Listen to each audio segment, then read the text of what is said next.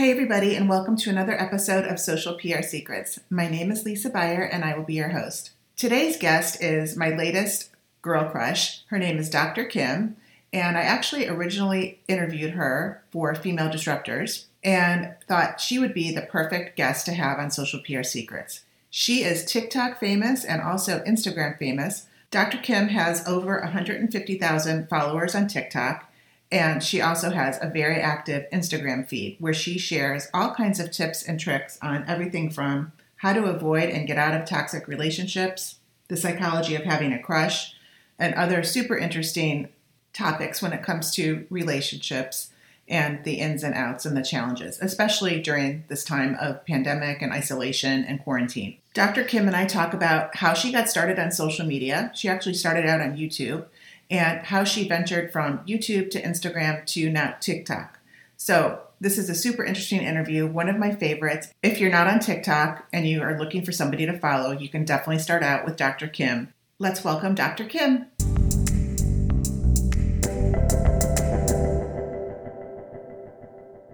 Hey, everybody. So welcome to another episode of Social PR Secrets. I am very intrigued and excited to introduce our guest, Dr. Kim. Hey, Dr. Kim, how are you? Hey, Lisa. So good to be here. So I discovered Dr. Kim when she submitted to be part of an interview for Female Disruptors. And you definitely are a female disruptor in so many ways when it comes to mental health and also, getting exposure on social media, that's what we're here to talk about, is how you got on TikTok as a therapist and what that has done for your exposure. So tell us first a little bit about your practice and what you do for a living. Definitely. So I do individual and couples therapy in Los Angeles, and of course on video as well. And I've been doing that for about 10 years. So I offer that, but I also offer breakup recovery coaching, which was requested by some of my followers on TikTok. So I do that a lot from home, either by email or phone, video. And I'm also a writer, so at times I'll be writing either for articles or books. Yeah, and you did write a few books, at least one, right? Yeah, a few books. Three in my name and others in pen names. Mm-hmm. Okay, and is one of them about toxic relationships, did I see? One of them is breakup recovery. So it's breakup recovery, get your ex back, or get over them for good. So it's either one of those goals that book applies to. Yeah, I think everybody can use that type of advice at least once or 10 times in their life, depending on relationships. So what's very intriguing is how you have become TikTok famous for it seems like every one of your posts kind of goes viral in some way, shape, or form. So how did you get on social media and figure out that social media was a channel that you could actually, help people and also get publicity for yourself? I was really inspired when I would watch some of my favorite YouTubers years ago, and they were longer form videos. So it took a lot more production, I would say. Now, maybe not so much. You can kind of be more casual with it, but at the time I needed that. I was doing green screen and longer format and just kind of more highly produced videos. So I ended up focusing more on work and getting kind of distracted and leaving it. And I think a lot of YouTubers do that as well. So as such, I didn't build quite a following on there. And when the short format videos came out, I thought to myself, well, these are nice and quick.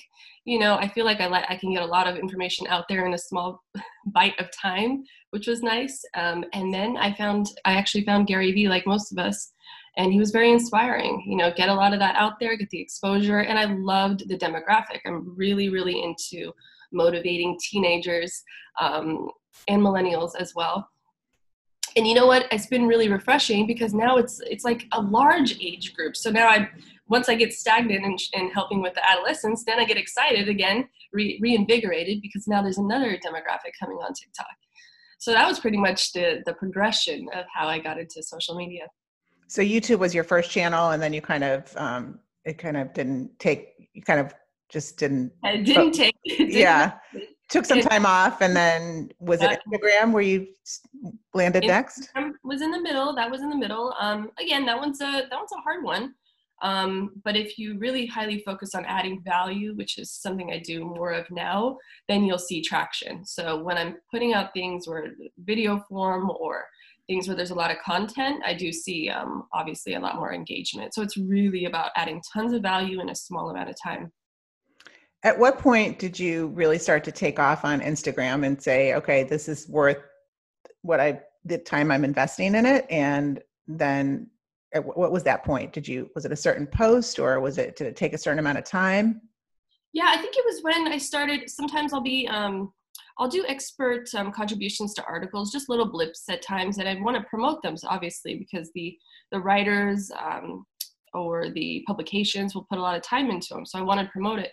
So I think a couple of years ago is when I started getting a little more serious on Instagram for that reason. And then lately, obviously, putting in the video work, the video content, I like to share some of the short form videos on there. And IGTV is nice too, because then if you want to do something a little bit longer, you can clip it and, or you can actually stretch it out and do the IGTV if it's over a minute. Do you have a process that you follow for producing the videos? As far as TikTok goes? Well, either TikTok or the IGTV, or just even the videos that you're posting on Instagram, the feed.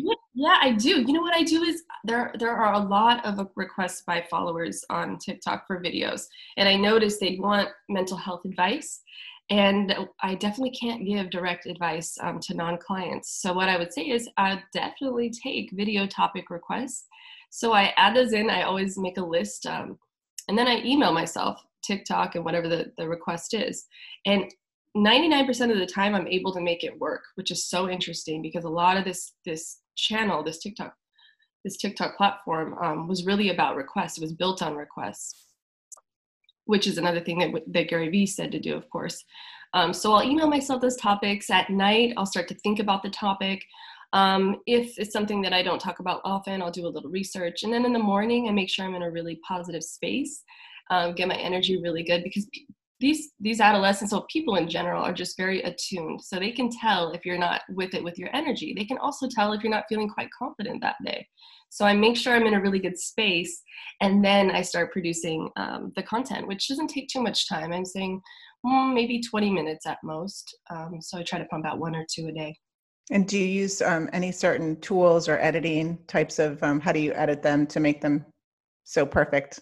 I do use iMovie a lot of times, so that's what I do. The iPhone's pretty good with that. So I used to do it on the computer with YouTube, and again, that was something that's more lengthy. But just having iMovie on my phone is just so easy and simple, and I know where I want to cut, and I want the cuts to be clean, so that there's not a lot of attention span on TikTok. So they want to see the beats go fast. So I make sure there are not a lot of vocalized pauses, like things like that. And do you produce the videos yourself? I do, yeah. Yeah. I have an office that I shoot in, a living room.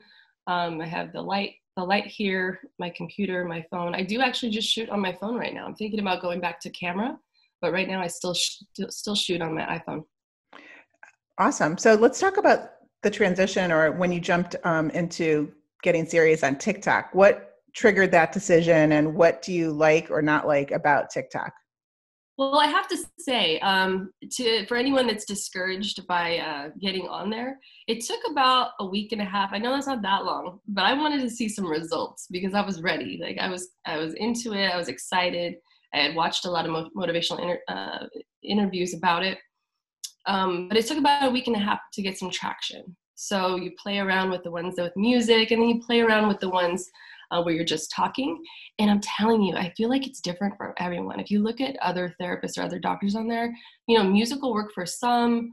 The pace is different for others. The tags are different for others. It's really about like your unique brand. I'm telling you, it's just you being authentic. I truly believe that. And then really listening to the audience. Yeah. And so as far as, I was just looking to see when you started on TikTok, I think it was like October 2019. Was that right? Yeah. Or maybe that was like, yeah. And so not even a year later, like, just a little more than, or 8 months, I think. Are we in August? I don't even know. No, we're in July still. With the pandemic, it's like, no one I feel like we're still in March. No, but seriously, like it looks like, every one of all of your videos on TikTok have been super, super interactive and famous, basically. So is there one or two topics that stand out that you feel like are your favorites on TikTok that you think? I think one of them we saw was toxic. Wait, what was it? Was it steps to wait? What was your most famous one on TikTok? Was it toxic relationships?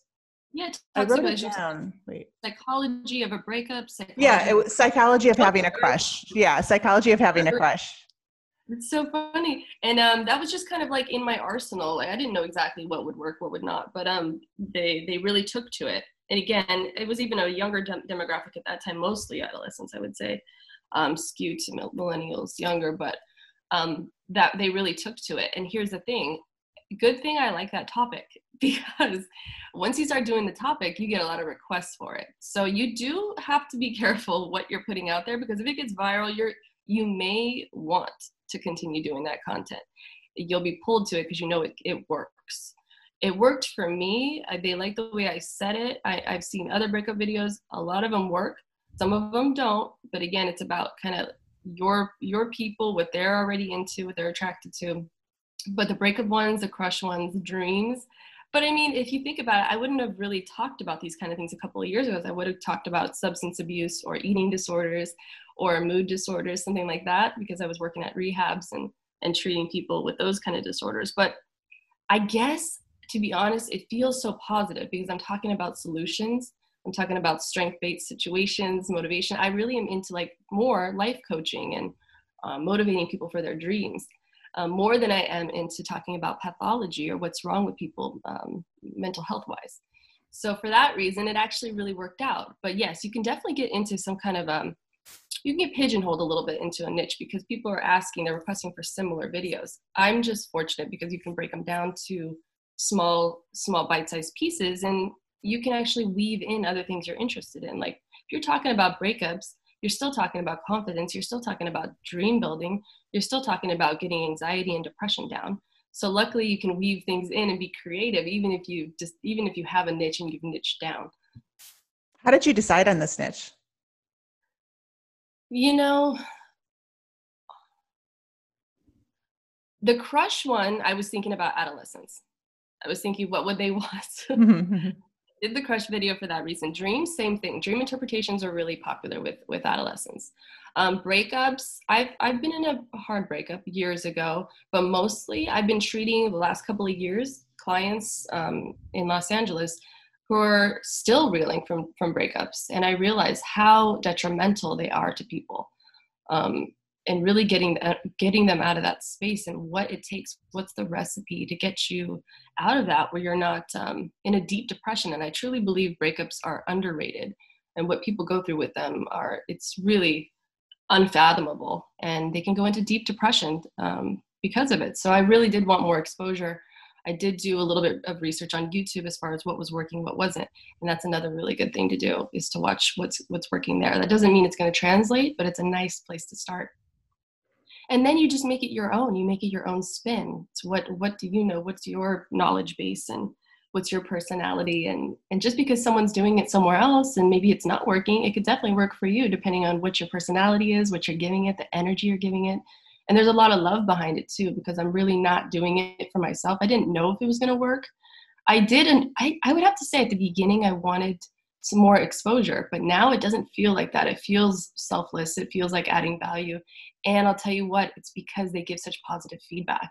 I don't know what it is. TikTok audience is always like this. It seems that they are, though. Very, very positive. If you have good intentions and you're putting out good education, so that EduTalk, learn on TikTok type of situation, it's really good because you're eliciting a lot of positive feedback. Definitely. I feel like also with the pandemic and everybody being stuck at home, regardless whether you're teenager, college, millennial, everybody is more focused than ever on whether it's, their smartphone or their computer, scrolling and looking for content that it's a good and bad thing. It's a double-edged sword, right? Because we've never been more attached to digital than the past 5 months of the pandemic. So There's Which was kind of hard on TikTokers a little bit because there was more saturation. It's like there were more eyes, but there was more saturation, as I'm sure you know, more competition. So the biggest little dip that I had was during the first phase of the pandemic, and then subsequently, obviously, more people got on, and then you start doing as well or better than you were before. But it was funny with the oversaturation. It seemed to be a variable, as in, you know, not getting as much traction. But with TikTok, once the video is up, it's like it can continue to get eyes on it, which is so great, especially if you have a good message. And how do you measure? What are the key performance indicators with TikTok and Instagram? What do you know it's a win? I noticed a trend for myself. I would calculate the percentage of likes. To me, that was most important, again, because I wanted the people already following me to enjoy the content, which works long term. So I was doing a gauge, and I still do, but it's like a 10% of likes per views. So if you're getting 10% of likes per views, then I knew that the video was going to be well performing. Now it's over 10%, thankfully, and I just think that's because there's a bit of a loyal following. I don't think it's anything else necessarily, although I have become a little bit more comfortable on camera. And I do more of a meditation before, so I don't know if my energy level's helping, but those two pieces. So yeah, 10% of likes I think is a good thing for anyone, because you really want to know that the people already following you, whether it's 2 people, whether it's 100,000, whatever it is, you want to know that the people following you enjoy it, because that's your base, and your base is going to help you grow. Definitely. So do you spend equal time on Instagram and TikTok? How do you divide your percentage of time when it comes to content? When it comes to content, I'm heavily on TikTok, and I'll tell you why, is because I get so much more feedback on there, and it's just such a dopamine spike because you're getting the instant like views and likes and good feedback and thanks for helping, things like that. And that's more scarce for me. I'm sure in fact, what I do need to do is find more role models on Instagram. Would be a good idea to follow, because that's always inspirational. But yeah, it's more heavily focused on TikTok right now. And even if TikTok were to switch over, I would still be doing short form more heavily than Instagram. However, I do need to focus more on Instagram, and I already have video content. So I do think it's a good idea to put maybe 10%, 5 or 10% at least of your videos onto TikTok. They do kick you into the IG story so that you're promoting it on story. Mine are a little longer though. See, mine are like up to 60 seconds. So it's a little awkward to put them on stories, although you can. But I like to put them actually on the IG page. Mm-hmm. But 5 to 10% of the videos I try to put on the IG page, and those do pretty well. They get pretty good feedback. I noticed also that you've had quite a bit of publicity, been interviewed on different morning shows, and you write for different publications. So just looking at it from a public relations perspective, what do you see that works? Why did you even take the time to try to get publicity? What can you share on that? Yeah, early on, actually, so what happened was I did a doctoral project, which we also call a dissertation. And what I wanted to do was turn that into a book. So I did find an independent publisher at the time, and it was called The Psychology Behind Fitness Motivation. So we turned that into a book, and I needed publicity, and the publisher wanted me to obviously have some publicity, a little bit. So originally, this is going to sound interesting, but I did hire a PR firm, quite expensive and quite worth it. So if you have the money, it definitely is worth it. But after that, I did have to tighten up and go shoestring a little bit more. So what I did was I basically just built some relationships with writers of magazines, online publishing companies and things like that. So writers are really good to you. They'll email you and ask you if you can contribute. It's really building a relationship, being there immediately, because they're on deadlines, as you know. Mm-hmm. So, and giving really good content. I never realized how incredible, like you would honestly think that like people from these magazines, like all of them have masters, all of them have doctorals, whatever, because they're so good at research. They have a lot of integrity as far as what they want in their publishing. Mm-hmm. And they're serious about fact checking. So I noticed if I'm really doing a great job on content, they will include me. But it takes work. It's not just easy. You're not, oh, I'm known. Even if I think I had a larger following, I don't think it's really about that. I really think it's about giving good content and giving more than they're asking for. And so, Definitely. Yeah, that's actually, one of we try to advise our clients on how, when the media is asking for something, we need to turn it around like literally like within an hour, ideally. Otherwise, you just get, they're going to move on to another source because they're on deadline or they don't want to wait. And, just being a journalist and, when you're writing articles, like you just want to get it like done and published, right? You don't want to wait a week for somebody to give you a quote. Definitely. And you don't want to deal with ego either. You know, there's just, I think that there is a warmth that can come across on emails, and that's important. And hopefully you're just a genuine person, but people are smart and they can read innuendos and they can feel if you're just in this for a good reason or you're just arrogant, you want a lot of exposure. And there's a misconception between people who want exposure and people who just want to add value or promote their books. It's two different things. Yes, definitely. And the other tip that we try to give our clients, it sounds like you're right on it, is that you want to have, if you're going to be contributing or, giving some sort of expert advice, that you don't want to give something that possibly every other source might be saying. You want to say something that's out of the box and different, because that's what they want to hear, is something that is going to be not just the vanilla quote. Like, that's the brilliant advice. It's so wonderful that you're giving this information out freely, because it takes years to figure this stuff out. But that is the brilliance in the media. It really is the brilliance, because they really want things that are unique. They don't want something pumped out from the 80s or 90s. They really want a twist.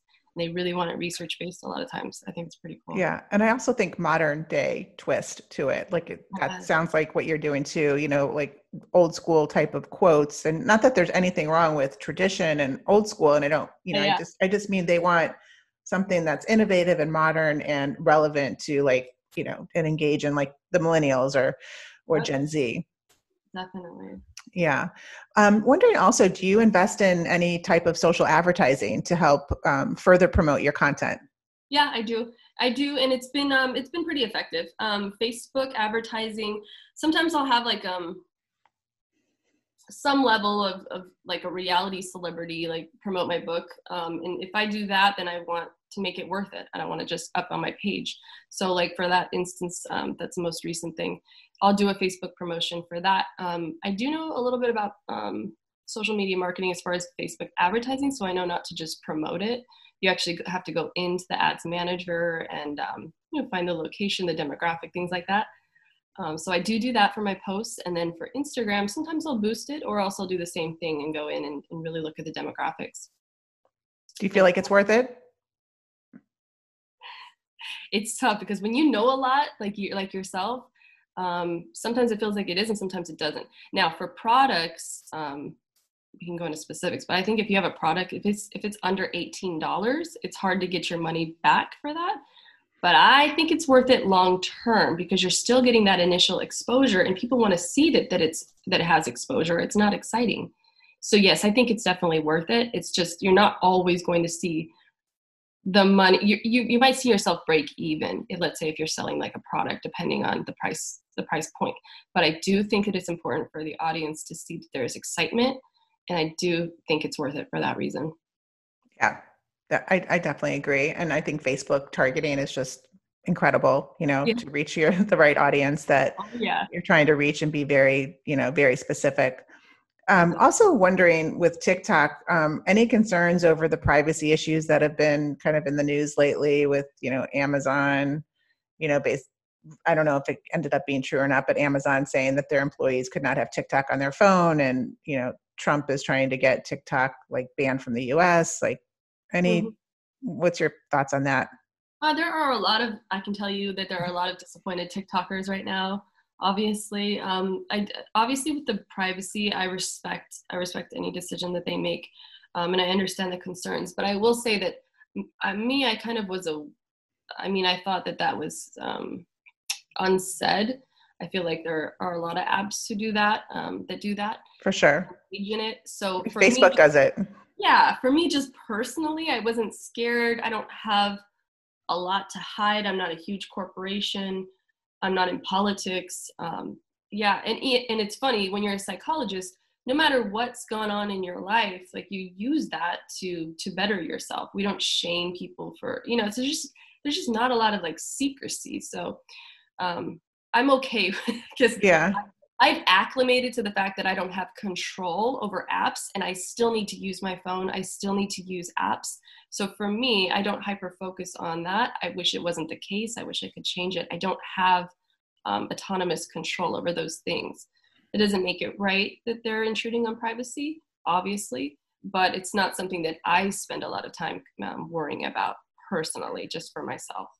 Yeah. And it sounds like also you're not having all of your eggs in one basket just on TikTok. You have yourself, on Instagram and Facebook and, YouTube, or maybe you're going to get back on YouTube. So I think that's the biggest thing with brands, personal brands, and, just brands in general. If they put all their eggs in, let's just say Facebook, and then Facebook changes something, an algorithm, and then you're kind of screwed, because you haven't been able to, build an audience just on one channel, and you don't own that audience. So exactly. I think that's why I'm sure that text marketing is a good idea, and spreading yourself out as far as content. I am looking for a short form video format platform. I just haven't chosen that yet because we don't know about I won't say the alternatives because I like TikTok right now, but I haven't chosen that. But no, I think you have to be ready to just pivot. You always have to be ready to pivot because things change by the decade, or even more frequently, because people they become understimulated and they want new platforms. Yeah. So you have to be able to pivot. And yeah, I could have been smarter and done text messaging, and I will do that in the future. But I'm okay with pivoting because there's a lot of opportunity there when you talk about a new platform. So as long as it doesn't have oversaturation, you're going to do well. Definitely. And I was just reading this morning that, TikTokers are saying basically that, the ones that are heavily invested and, maybe TikTok is like where they are famous only, that the trade-off is worth it. They're not worried about privacy, that it's whatever TikTok is bringing to them is worth what they're giving up on a privacy issue. So I'm sure, a lot of people have that opinion too. But I just actually got back on Snapchat for the first time in like 2 years. I've had it on my phone, but I just kind of I don't know, I just got over it. And so now I'm kind of like, just exploring it again because there's a lot of really cool things that Snapchat is doing, that Snap, the parent company, with augmented reality and a lot of really innovative new technologies when it comes to marketing. So I would check out Snapchat too. If you're. Oh, definitely. I have it on my phone. I will open it up today. All right, great. Well, we are going to switch gears. And if you want to join us on, we're going to do an interview on digital detox secrets and talk to Dr. Kim about more in depth on maybe mixing social media with digital and the pros and cons to that when it comes to a mental health standpoint. But Dr. Kim, before we wrap up this interview, any words of wisdom, somebody that maybe is a personal brand or maybe a mental health practitioner or not that wants to explore social media but isn't on it yet, what would you recommend? I would recommend challenging your perfectionism. That's the biggest barrier to actually being successful on social media. So if you want to do it, start putting it out. And you can start with little bite-sized pieces, 15 seconds, 30 seconds, and make sure it's something you're really passionate about and come from a really loving, value-adding place. Awesome. What do you think about the whole concept of overthinking? Because I think when I meet with clients, that's one of the roadblocks is overthinking content and then nothing gets done. Overthinking, overanalyzing, it's something that puts us in a really negative emotional state. And when we're in that place, we're a bit paralyzed. And really, all of us have a lot of potential, and that gets missed. All the things that we could be putting out there, all the value adding and changing lives, So it's like, if you're thinking about yourself, like, how are you going to be perceived? Think about the bigger picture. What can you really give to people? That is truly what it's about. It really is, because they're going to buy the product because they trust you, they adore you, they think your message is good, and you're helping them maybe solve a problem. So overthinking is your enemy, and allow those thoughts to be automatic, but don't entertain them, and let them really float away. Great advice. Thank you so much, Dr. Kim, for sharing all of these amazing social PR secrets with us. And we're going to head on over to Digital Detox Secrets. Before we end this, though, where's the best place for us to follow you on Instagram and TikTok and anywhere else you want to mention, and your website?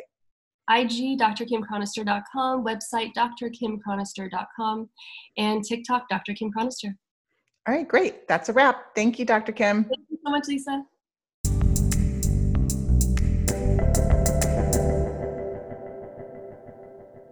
Thank you for listening to this episode of Social PR Secrets. If you like what you heard, check out the book on Amazon or follow our blog at socialprsecrets.com. This episode was sponsored by The Buyer Group, a social PR agency striving to keep our balance in the digital world, practicing public relations, social media, and search marketing, while occasionally drinking a glass of wine or two for the best creativity and results. Thank you all for tuning in. If you would like to get a free chapter of Social PR Secrets, go to socialprsecrets.com/free.